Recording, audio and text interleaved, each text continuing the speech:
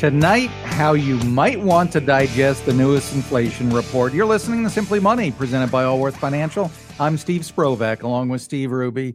Well, we've been talking about it all week, and the monthly inflation report finally came out. All eyes are on it because the report generally drives stock market movement, which drives your 401k. And, it was okay. Yes. But the consumer price index, that's the primary index that we use for looking at inflation, it was up a little higher than expected. Yeah, so the yearly rate on inflation moved up from 3.2% in July to 3.7% in August. And we knew it was going to go up. We were expecting 3.6%. So it's really only 0.1% higher than we were expecting. What's driving it? Oil prices. Yeah. That's it. Yeah, oil prices. When you fill up your tank, you've seen it's gone up 40, 50 cents in the last month. So, yeah, that's the headline inflation. That's the consumer price index. And I don't care how much politicians or the media says, well, yeah, but we really want to look at core inflation. I'm sorry, I use gas. I fill up my tank. Oh, and by the way, core inflation doesn't include food. Most people that I know eat food. I mean, so, okay, we'll talk about core inflation in a second, but the headline inflation, the consumer price index, went up quite a bit. Well, it's also what the headlines are focusing on, of course. Market Watch, they seemed to be the most concerned about this. I'm sure there's some out there that were a little bit louder, so to speak, but they had a headline that said CPI shows biggest increase in U.S. inflation in 14 months. Yeah, and it's true, but they're spinning it, and that drives me crazy when all I want is data. I'll make my own conclusions. Yeah, it's up, and that bothers me. But when you see words, and in the same article when Market Watch came out and announced these, they said the rate leapt to 3.7%. I don't think that's so much a leap as it is a bump. But we're getting into semantics, for crying out loud. It's a baby step. It's not. It is, but it's the wrong direction. That's the wrong direction. But saying that it leapt is misleading, in my opinion, and I don't appreciate it. Well, there you go. Yeah. Your feelings are hurt. Words can hurt. According to Steve Hruby. They said this can cast a negative tone over the financial markets. The key here is to remember that if it bleeds, it reads. Yeah. So they want clicks. They want you to pay attention to their website. So the ad revenue flows in. So you see these scary headlines, and they have no fiduciary responsibility to make sure that you are making the right choices in your financial future.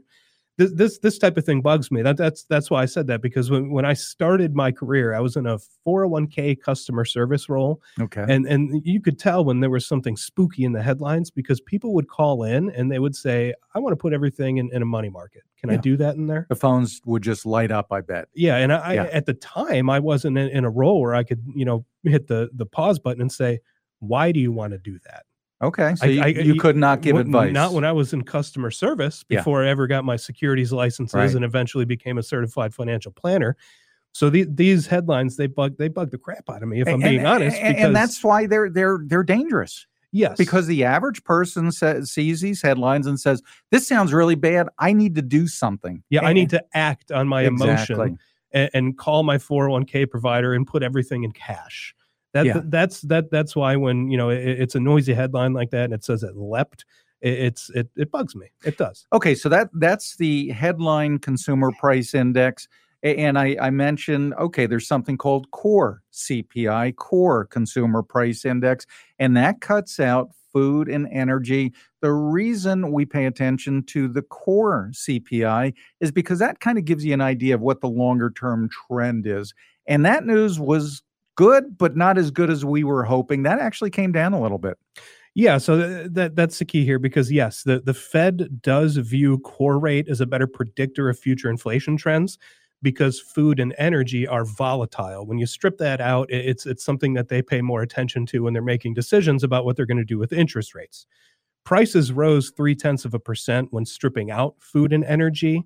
But the annual rate, this is the key, the annual rate fell from 4.7% in July to 4.3% in August. Yeah, and we were looking for 4.2. So they again, a 0.1% miss, but that's still, it's pointing in the right direction. That's the inflation number that the Fed looks at. So here's why it's important. Again, the CPI, the Consumer Price Index, which went up, that's you. That affects you filling up with gas, going to Kroger and that sort of things. That went in the wrong direction. But the core CPI affects the Federal Reserve and their decisions on whether or not they need to raise interest rates again, which I don't think they're going to do next week, but November might be on the table because these numbers, they're coming down, but they're not at the 2% that the Fed wants. We might be at 3% by the end of this year, though. We certainly could be. Yeah. And this Market Watch article that we're talking about that I'm stuck on here, by the way, it spent no time talking about the fact that annual rate and core CPI fell. Yeah, exactly. You're listening to Simply Money on 55 KRC. I'm Steve Sprovak along with Steve Hruby, and we're talking about the inflation numbers that came out. And it's kind of a mixed bag. On the one hand, yeah, gasoline prices are up, so headline inflation is up. By the way, it's about $1 a gallon more in Phoenix. I was talking to my son out there. They're paying about $4.50 a gallon for regular. I mean, we've always got it pretty good here in Cincinnati, and I'm not happy about the price of gas around here. Never mind some other areas of the country. Here's a point I think we need to make. The Federal Reserve, when they raise interest rates to slow down the economy, that's not going to bring the price of oil down. That's not going to affect the prices at the pump. Yeah, that's true. I mean, what the Fed does doesn't have an impact on oil at all. So, we do want to note that despite the fact that core inflation is lower, it is still more than double the rate that the Fed wants at 2%. And we're waiting to see what happens next week. What are they going to do? Allworth Chief Investment Officer Andy Stout believes there's not enough out there that the Fed's going to kick up interest rates again this next time around. But come November 1st meeting, Maybe. Yeah, about a 50-50 chance in November based on what we know today. But the Fed's always been upfront about if the data changes, our policy is going to change. I don't think they're going to change. I don't see them increasing interest rates when they meet next week, primarily because all the different presidents of the various Federal Reserve banks around the country, they're pretty much all on record saying, we're doing what we need to. We like the numbers. We need to give these numbers a little bit of time to work their way through the economy and see what the impact is. So, when they're on record saying more or less, we're good, we don't need to raise interest rates, they can't turn right around in a week's time and raise interest rates. Markets would go kablooey if they did something like that. If we're talking about the language, we did talk about this on Monday this week. Yeah. Looking into the language that these different Fed presidents use, and a lot of it is kind of a wait and see. We're not going to do anything now, but we're not closing the door on future interest rate hikes. Yeah. Because just like you said, they do look at all the new information to decide what they're going to do. So what should we do? Well, what should you do with your 401k? I wouldn't do anything. That's right. I wouldn't make any changes. I mean, this is fun stuff to talk about. It's aggravating to think about, how much is it going to cost me next time at Kroger? Can you believe the prices of some of these things? By the way, the number one increase that I saw in month over month in prices going up was food at schools. Yeah. Schools are back in session and they're charging your kid 57% more. That was the lunch. Highest by on far. the list. I saw that too. Isn't that remarkable? Yeah. Price gouging families as they send their kids back to school. Yeah. Isn't it great? Yeah. Car insurance was up almost 20%. Car repairs up 17%. Rents are finally slowing down. And I think that's because the prices of real estate that skyrocketed over the past couple of years. Well, when you're talking close to 8% on a 30-year mortgage, there aren't as many investors out there going out and buying up a house to offer it for rent. When they had to pay more, they're going to charge more for rent. Well, that's pretty much slowed down to a crawl right now. And it takes up to a year. Most leases are a year for that adjustment in home pricing to impact rents. And rents were only up 8% last month. So that, I think, finally we're seeing shelter costs get back down to somewhat normal. But there again, I don't see them going down. I know you like your eggs. Eggs were one of the biggest. Finally went down a lot. Yeah, down 16%. 16%. Yes. There we go. And so you're saving money now, but you're going to spend more on the cardiologist later. Unfortunately, yeah.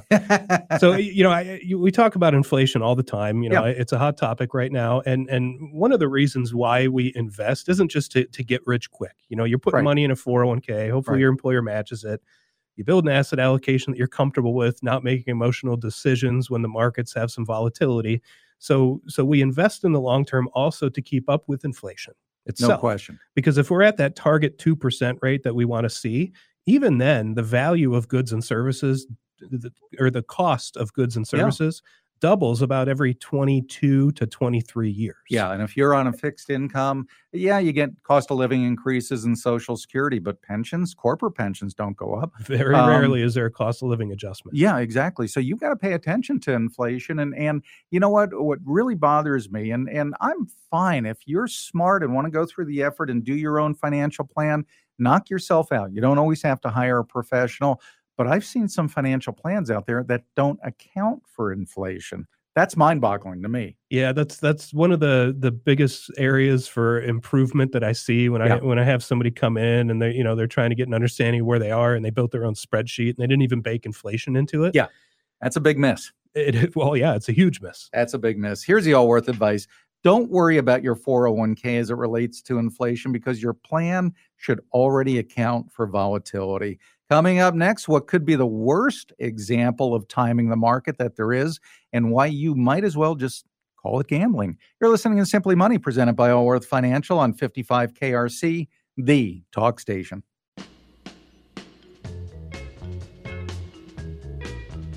You're listening to Simply Money, presented by Allworth Financial. I'm Steve Sprovak, along with Steve Hruby. Hey, if you can't listen to Simply Money every night, very next day, just get it on our daily podcast. You can listen the next morning during your commute, at the gym, whatever you happen to be doing. And if you've got some friends that could use some financial advice, tell them too. Just search Simply Money on the iHeart app or wherever you get your podcasts. Straight ahead at 6:43, we're tackling questions about company matches, the bond market, and more in our Ask the Advisor segment.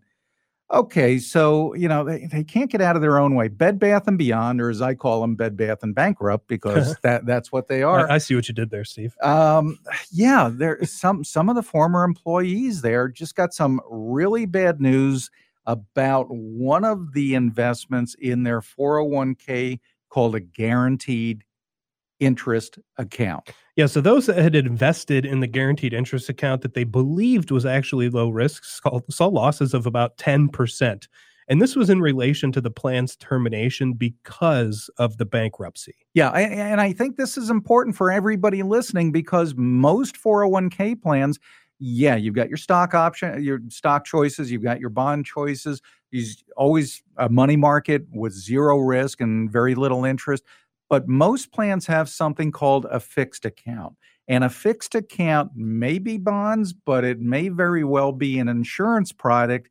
And that's what burned these people. I'm not anti-insurance, but this is a fixed account that generally pays more interest than the money market. But it's really a contract with an insurance company, kind of like a CD issued by the insurance company that's backed by the insurance company. And it may have some features, which Bed Bath & Beyond apparently had, where when the plan terminates, they cash out these contracts, and there may be significant losses. We're talking about upwards of 10% losses with these people. Yeah. So just to be clear here, this is out of the ordinary, because this is part of a plan termination because of the bankruptcy. Yeah. So had these investors in the Bed Bath & Beyond 401k plan been able to hold these contracts without the plan terminating and forcing an early payout, because just like if you cash out of a CD early, you lose interest. This is a similar type conversation. Yeah, but I'll bet you most of these people had no clue that this was a feature. They didn't know. And unfortunately, because of the timing,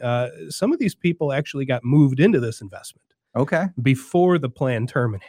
So it's down because interest rates went up as much as they did, which last time this happened was 50 years. So congratulations on your luck, I suppose.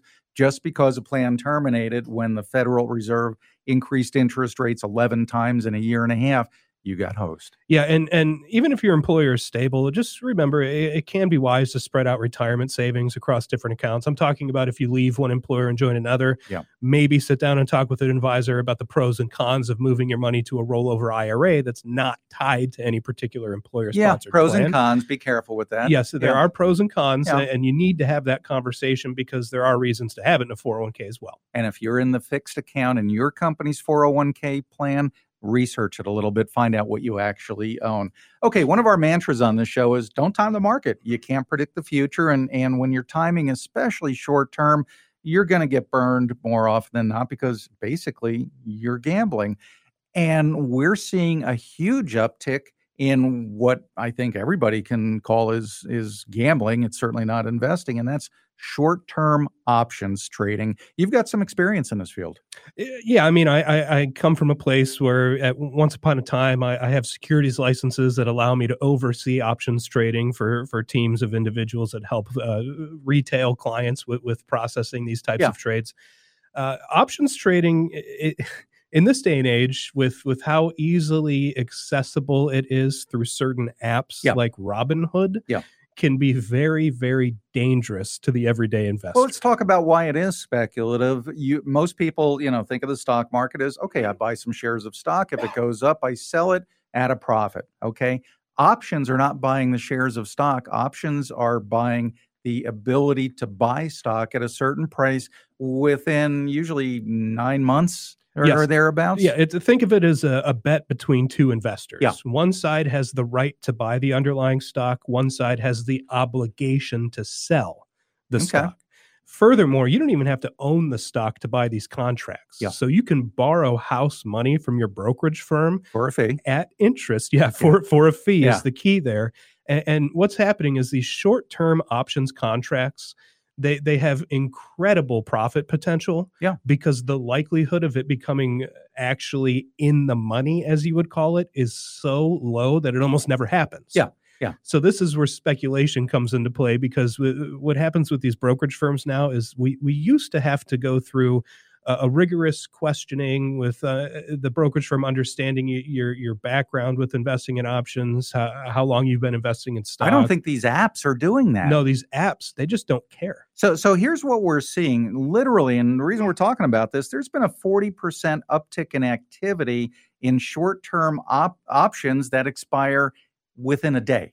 So basically, this option could be a 9-month option, but you're buying it the day before it expires and becomes worthless. So you're betting on a one-day movement of either an individual stock or a stock index, and it's worthless if it goes the wrong way in that one day. Robinhood is one of the apps that is seeing a huge amount of activity in this, and brokerages they're not going to give up on this because they made about $2 billion trading options on behalf of investors just last year. It's a huge money maker for them. That is amazing. $2 billion in profits off people where one side is always going to lose. Because remember, again, it's a bet between two investors. So these brokerage firms are making a killing off of it, which is why that barrier for entry is so low now. You can get on there, and I'm not advocating for this. Oh, no. You can get on the Robinhood app, answer a couple of questions, and be trading very complex option strategies quickly. Yeah. And I think this number sums it all up. Brokerages made $2 billion last year, but investors on average lost $2.1 billion over a year and a half time. It's almost the same time frame. It's gambling, because if you walk in a casino, pretty light fixtures, free drinks, all that stuff. Guess how they paid for that? In the long run, the investor or the gambler is going to lose. The house always wins. Yeah, and keep in mind, it's pretty easy nowadays to go out and on some message board, maybe Reddit, maybe even Wall Street Bets, if you're familiar with it. Yeah, that's how a lot of these guys and gals on there made quick money, because they weren't actually buying GameStop, for example. A lot of them were buying call options, which is the right to buy at a specific price point. So if the price went way up, then you could buy it lower than where it was, and that's where the profit comes from. But that's all speculation. It is. It's got to be money that you assume is going to be gone. Don't invest real money. Here's the all worth advice. Don't try and time the market, period. The end. Coming up next, how to make the most out of the student loan payments that are starting back up for millions of people. You're listening to Simply Money on 55 KIRC, the talk station.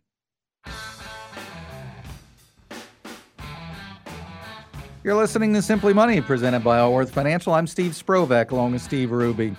All right, we're out of delays. The time has come for the 44 million Americans to start paying on their student loans again.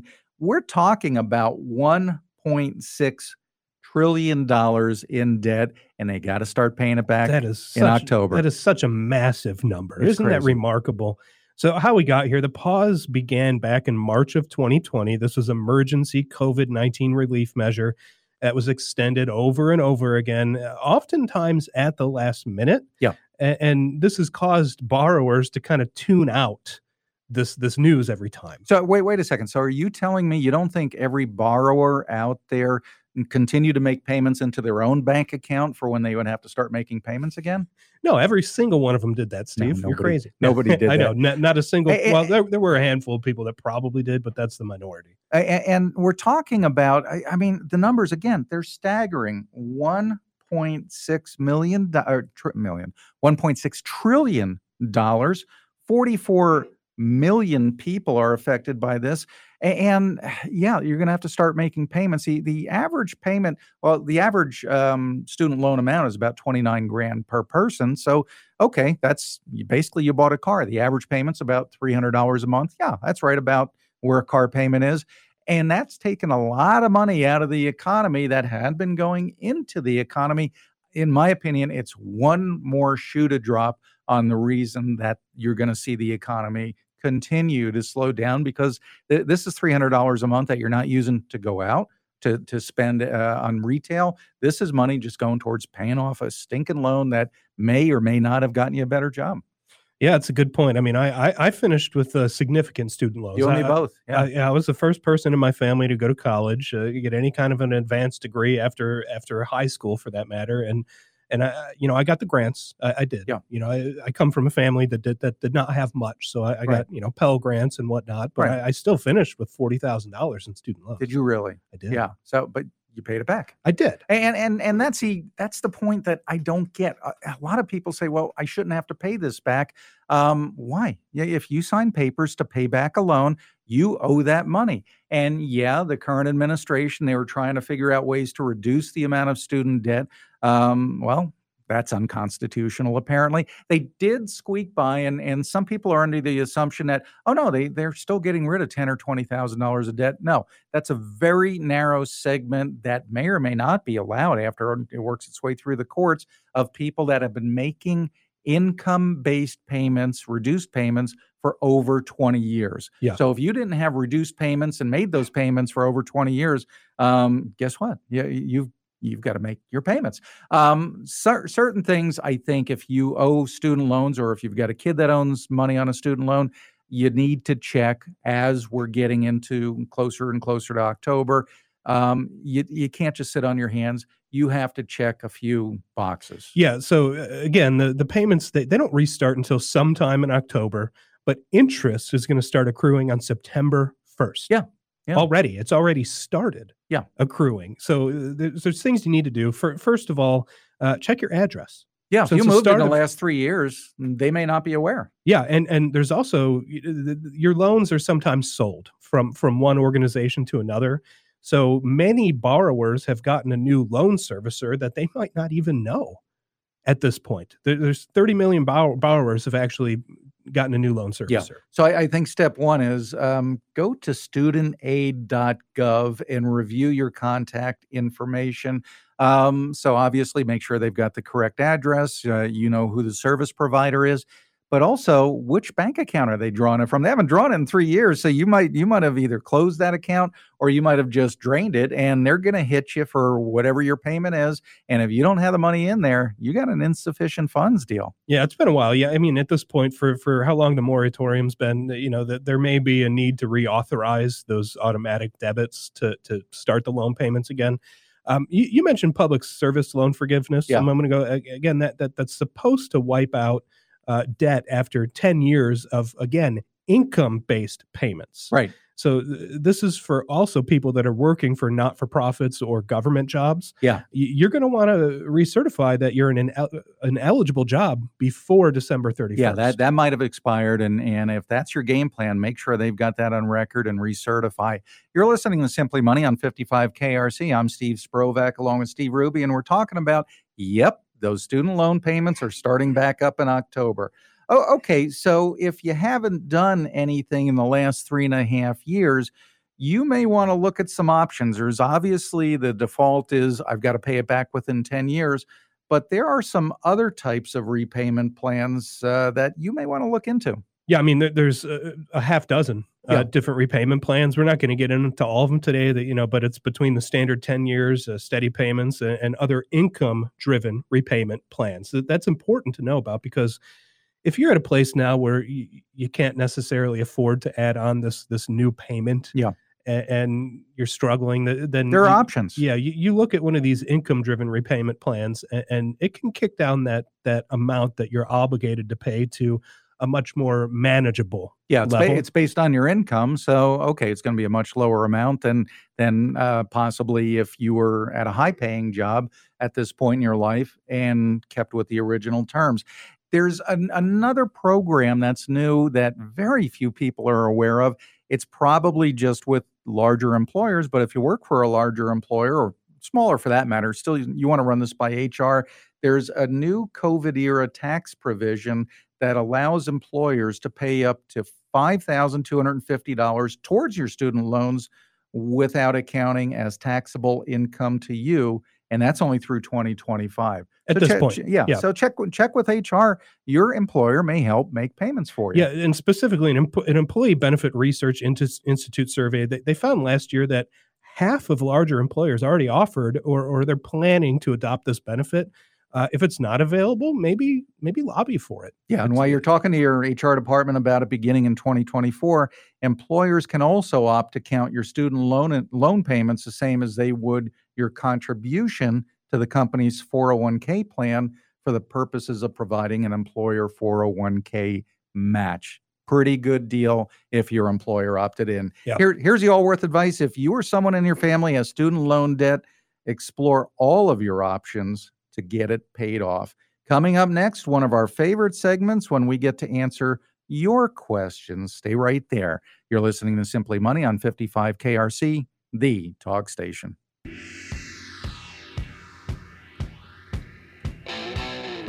You're listening to Simply Money, presented by Allworth Financial. I'm Steve Sprovak, along with Steve Hruby. Should you be bundling your flight, hotel, and rental car when you travel? What the experts say, that's coming up straight ahead.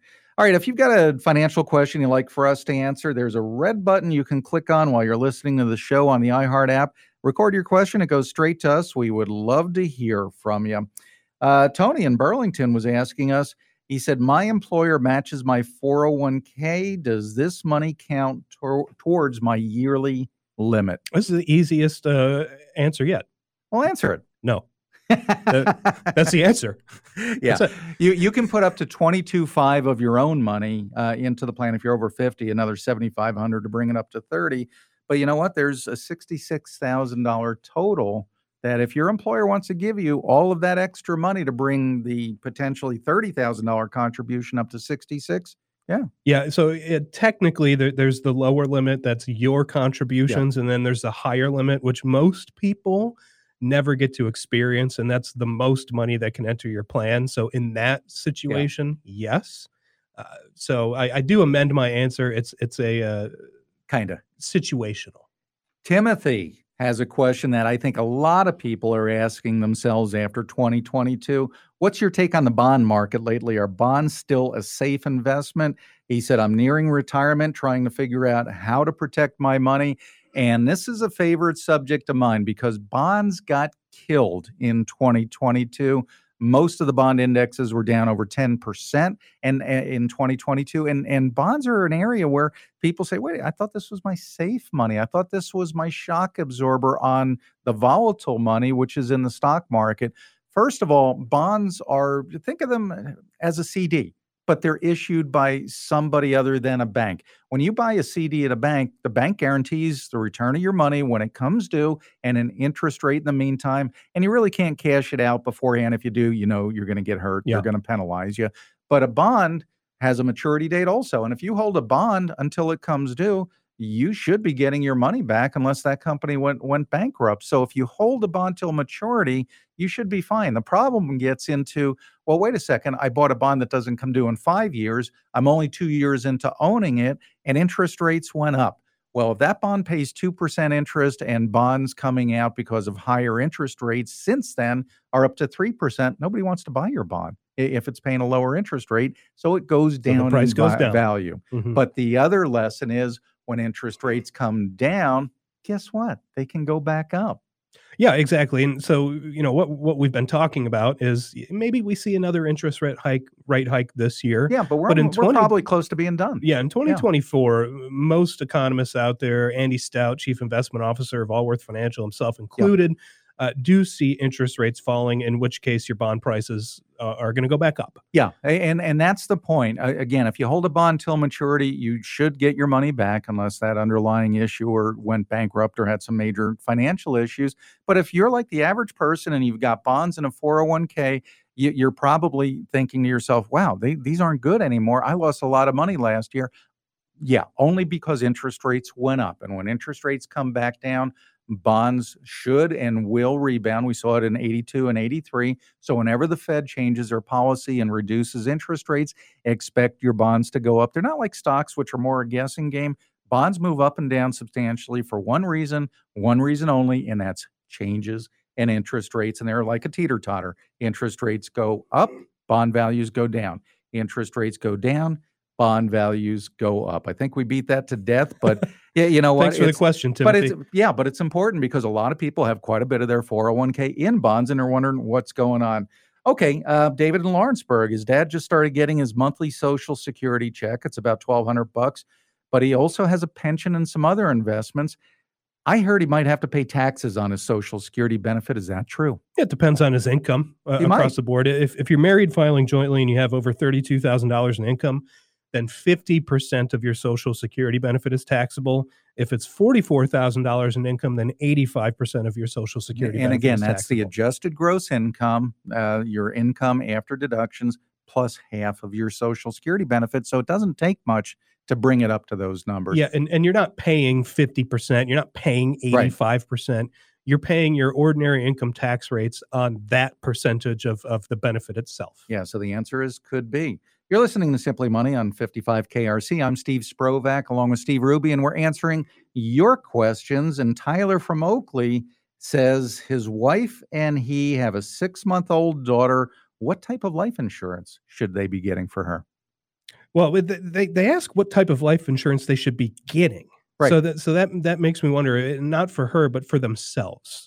Is how I see that. So, when you're looking at expanding beyond what your employer offers, for example, a lot of folks I work with, that they're focusing on term insurance because it has the lowest premium for the highest death benefit. Mm-hmm. And you can also align that for your time frame till you're going to be either debt-free or retired, no longer earning income. Right. So the way I read this from Tyler is looking at term policies for themselves. Yeah. As far as an insurance policy for a 6-month-old daughter, is she working? Do you need to replace the income that she's not making if she passes? Yeah, there's people out there that over time that have bought policies for babies, but for the most part, I that's don't like not. it. Yeah, that's somebody trying to get a commission. I agree.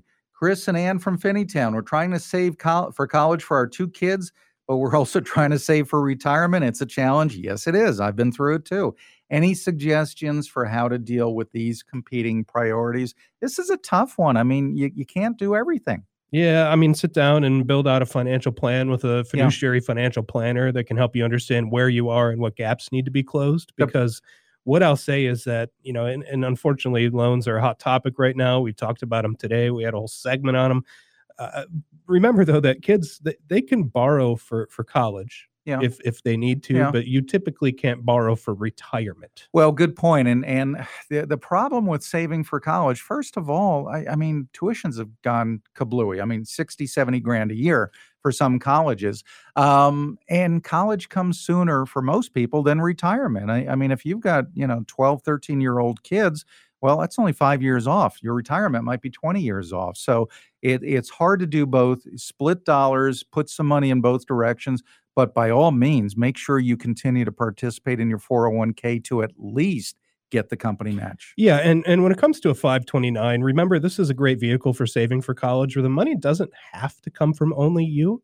There are, people out Hit there up the that grandparents. exactly. I Yeah. mean, honestly, it is an opportunity to tell friends, family, extended family, close family, for birthday gifts or Christmas or whatever holidays you celebrate. Good call. Use that. I'm doing exactly that for my grandkids because I don't know how you can pay for college these days. Coming up next, whether bundling your hotel, flight, and car rental gives you a better deal. You're listening to Simply Money on 55 KRC, the talk station.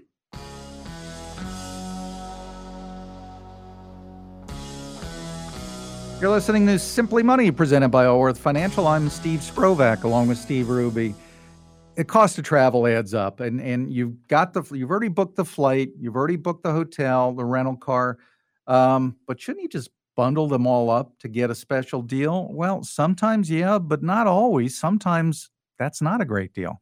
Yeah, so bundling reduces your options to travel partners only. That's the problem. So, for example, Costco Travel doesn't currently offer flights with Southwest or Spirit. So you're limited to what they're going to provide you with in that situation, and Yeah. it doesn't give you as much of an option to shop around when you're bundling. Yeah, exactly. I mean, you use Orbitz or Kayak or something like that. You've got a cost compare because you mentioned Southwest. If you fly Southwest and you're trying to book a car through their partners, they don't even include Enterprise, which tends to be my go-to. The cheapest. Yeah. And I'll tell you, there's another group out there, and I haven't seen this group bundled with anybody else. Have you ever heard of Turo, Turo? Yeah, it's like Airbnb, but for vehicles. Exactly. And it's pretty darn slick. Turo.com. I haven't used it yet. I've Me got neither. a sister who uses it all the time. And it's basically people letting you use their personal car. Some people have expanded it into a business, but some people, it's literally just their extra car. And I've found savings anywhere from 50% less, 25% less. And they'll even pick you up at the airport. You know, what I haven't looked sometimes. into is how much I could make off of that, renting out my electric vehicle, for example. Is there Nothing. money to be made there? Probably not. Do you really want somebody else potentially driving your car and backing into somebody? Not really. Parking spot. I don't Yeah. want anybody staying in my bedroom either. That's why I don't rent out Airbnb, my place for Airbnb. Well, and I think that's why I personally wouldn't do it, but I'm more than willing to save some money and use them instead of a normal rental car agency. I fly Allegiant quite a bit. I mean, Okay. they're dirt cheap, and I think their reputation as being poor in old airplanes is totally undeserved. I'm really happy with Allegiant, and they let you bundle, and we've used rental cars through Allegiant sometimes.